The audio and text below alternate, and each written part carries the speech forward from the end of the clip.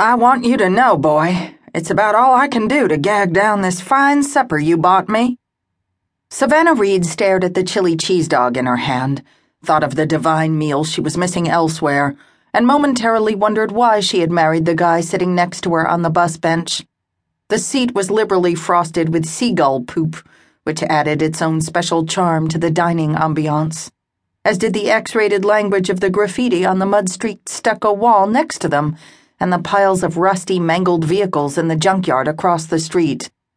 He took her to all the best places.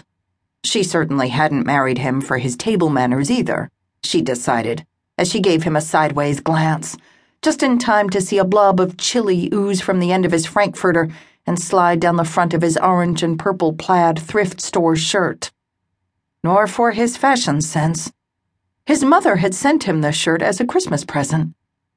Not for his relatives either. "Sorry, babe," replied her beloved. Detective Sergeant Dirk Coulter stuffed the other half of the hot dog into his face and talked around it. "I was looking forward to pigging out on all that free gourmet crap, too. But a man's gotta do what a man's gotta do." "Yeah, but a woman shouldn't have to do what a man's gotta do just because she's married to him." He wadded the soggy hot dog wrapper into a tight ball, and with his best NBA wannabe shot, launched it toward a nearby open-top trash can. Michael Jordan himself couldn't have done better, Savannah thought, as she feigned keen wifely interest. After all, she understood that this mini display of manly prowess was for her benefit. Dirk had always been a bit of a show-off, but she had noticed an uptick in these demonstrations since they'd said "I do." Apparently, Dirk thought it necessary to continually remind his bride that she had snagged herself a true hunk, a dude positively chock-a-block with testosterone. The wrapper clipped the edge of the trash can, ricocheted, and landed on the sidewalk a few inches away. "Oh well," she stifled a giggle. "Michael probably would have done a tad better."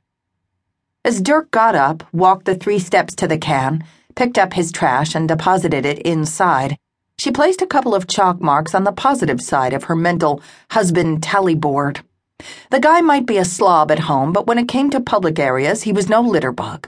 And he loved cats, dogs, children, and her, unconditionally. So she cut him some slack in the table manners and fashion sense departments.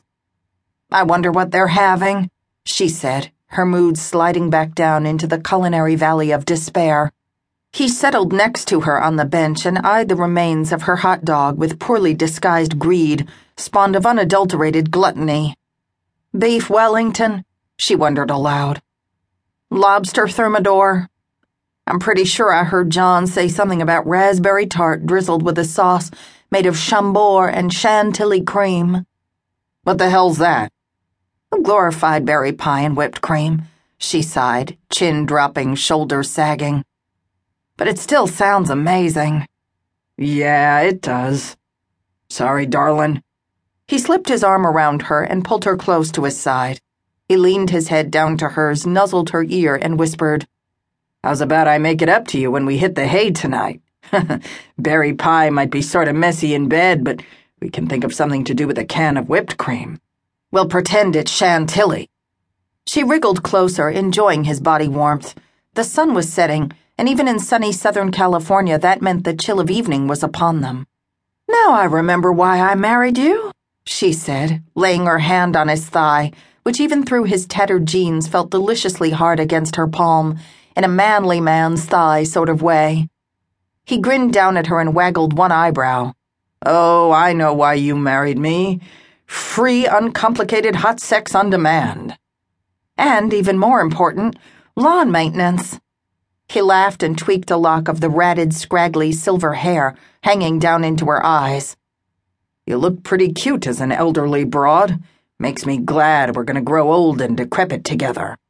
"Aw, you sweet talker, you." "No, seriously.